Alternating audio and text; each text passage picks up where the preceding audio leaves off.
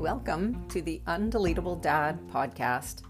I'm your host, Tracy Poisner, and this is the place you want to be if you're a divorced or separated man with one or more children, and you've discovered that nothing works the way it used to, or the way it's supposed to, or the way you wish it would. It's the place to be to learn to strike the exacting tone of fatherhood, to become the magnetic leader that your children will naturally turn towards, and to find out that parenting can be way less work than however you're doing it now. It's the place to hang out if you want to get off the hamster wheel of survival mode, just putting out fires one after the other, and step onto that pedestal of fatherhood where you belong.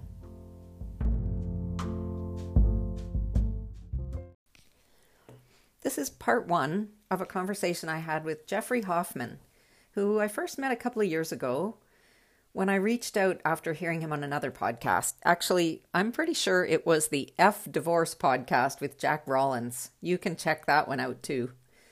Jeff and Jack have actually started an amazing initiative, which is a Discord server called Visible Man. It's a space for guys to have discussions around mental health, your own or other people's. Both of the hosts had to face some struggles with their inner world around getting divorced. And I mean, I know I sure did. But as a woman, I think I probably had a lot more resources than guys do as a rule. Women are used to talking through shit with friends and in online spaces, and men just haven't created much of that sort of thing for themselves until pretty recently.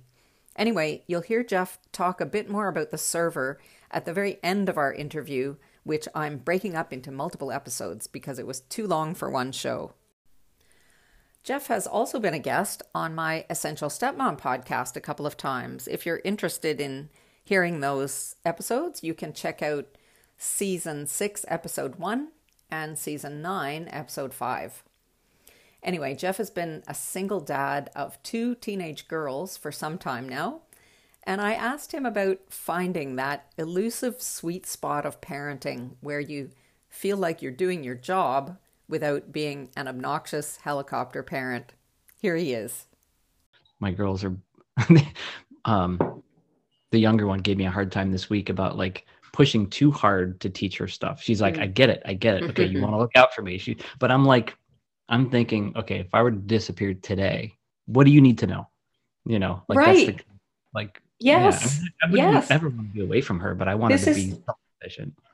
This is my jam. Like, and I when you said you were biased a minute ago, like I wanted to laugh because I think you're biased. I don't know if this is right. I'm putting words in your mouth, but I think you're biased in the sense that you don't maybe value what you have as highly as your kids value it. Because for you, it's like, it's just you. Like, it's just you. It's just who you are. It's, you know, you don't think there's something like so freaking special about what you have inside, but like you have the magic sauce that they need to cross over the threshold into being a grown-up. You just made my day. Good. I feel that way, but you're right. I don't think of it as special. I think of it as like, you're going to run a race. You got to train. Like we're going to train today. This is not about like being a special, uniquely qualified thing. I'm just trying to teach you what you got to know. Right. But that thing has to come from you for them. And like you're imprinting on them, you're imprinting yourself in a way. I mean, you're already imprinted, but it's a continuation of a kind of imprint that people seem to need. And the father function and the mother function are so different. They're both like, obviously, like I said, I'm a mother. Like I'm not discounting what my daughter got from me and the importance of a mother, but it's almost like an inverse proportion, like as important as the mother Hmm. is in the first weeks and months and years of life, the father takes over that degree of importance the closer they get to kind of leaving the nest. And the Hmm. more they need those codes from you, man. Like it's, Hmm. it's like, I like how the do way I you do describe it. this? Like, I like the way you describe it as codes because Yeah.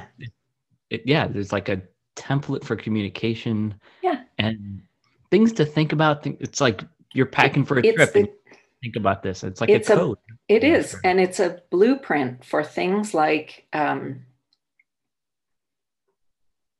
competitiveness and mm, charisma and um, drive and achievement and potential. Those things belong to the dad function, the father mm, function, and um, and it doesn't mean like there are lots of mothers who provide those things. Like this is not a gendered kind of thing, but I would love it if you could um, reflect a little bit on fatherhood in the post-divorce years. sure. It's funny. I asked my daughter, who is 17, about this earlier today, knowing that we were going to talk, and I said, what is it like? What is it like to watch me go from this is from her perspective, but Mm-hmm. to go from seeing me with your mom and then divorced now, and she said you've become more of yourself. Mm-hmm. And I forget the words that she used, but it was very complimentary though. So I felt like after my divorce, I became, let me see, before the divorce, I felt almost like I was wearing a jacket that was like 2 sizes too small. Yeah. Like I couldn't quite find my mojo. And for me, one of the biggest things was I remember my wife at the time going on a trip, and literally the moment she shut the door, and I was with the girls for the weekend, it was like Yeah. I was like I could be myself. Mm-hmm. Um, so fatherhood post divorce, I love my kids just as much, but I think I'm more exposed to how the world sees me. So I like one of the things I think of is when there's an issue at school or with the doctor and an appointment, they call their mom first. Mm-hmm. And it took I'm 7 years out from my separation. Mm-hmm. The divorce is like 5 years. Um, but it took several years of calling the school and proactively being in front of things before I was recognized as an Yeah. equal party in things. Yeah. Um, so it's any single parenthood is difficult, like appointments and medication and all that kind of stuff. Um, so it's a broader sense of responsibility because I've got more on my plate in general. I've just got more to juggle. Um, but I love it.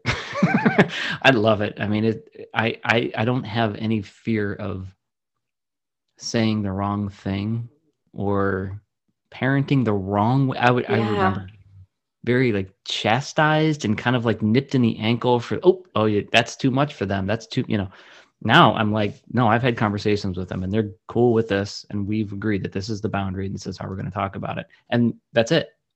So I enjoy it, but it's taken me a while to get here. I hope that's a comfort to you that you could enjoy parenting someday freely with nobody judging you or coming down on you for doing it the wrong way. But like he says, it takes a while to get there. That's what we're doing here.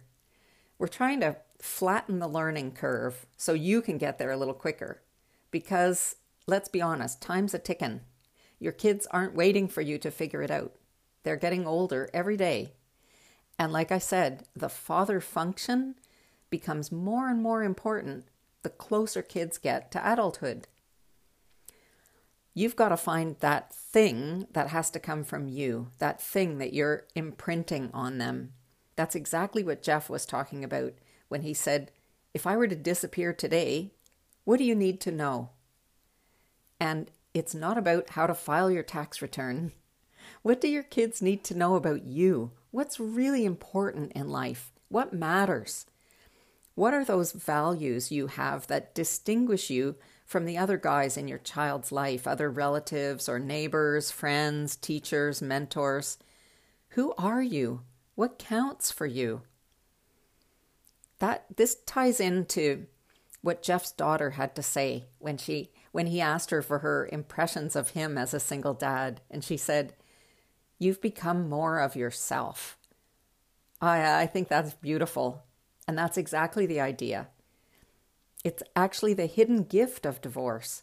You get to be who you are without dulling your shine, without sacrificing something because it doesn't suit the other parent. And last week, when I talked about unhooking yourself from your ex, this is what I meant. You can get divorced and actually fail to really break up with that person. You can keep letting them bully you inside your head when you give them space there to do it. So I challenge you to take off that too small jacket. Become more of yourself. Show your kids the codes you're holding for them. They're a treasure.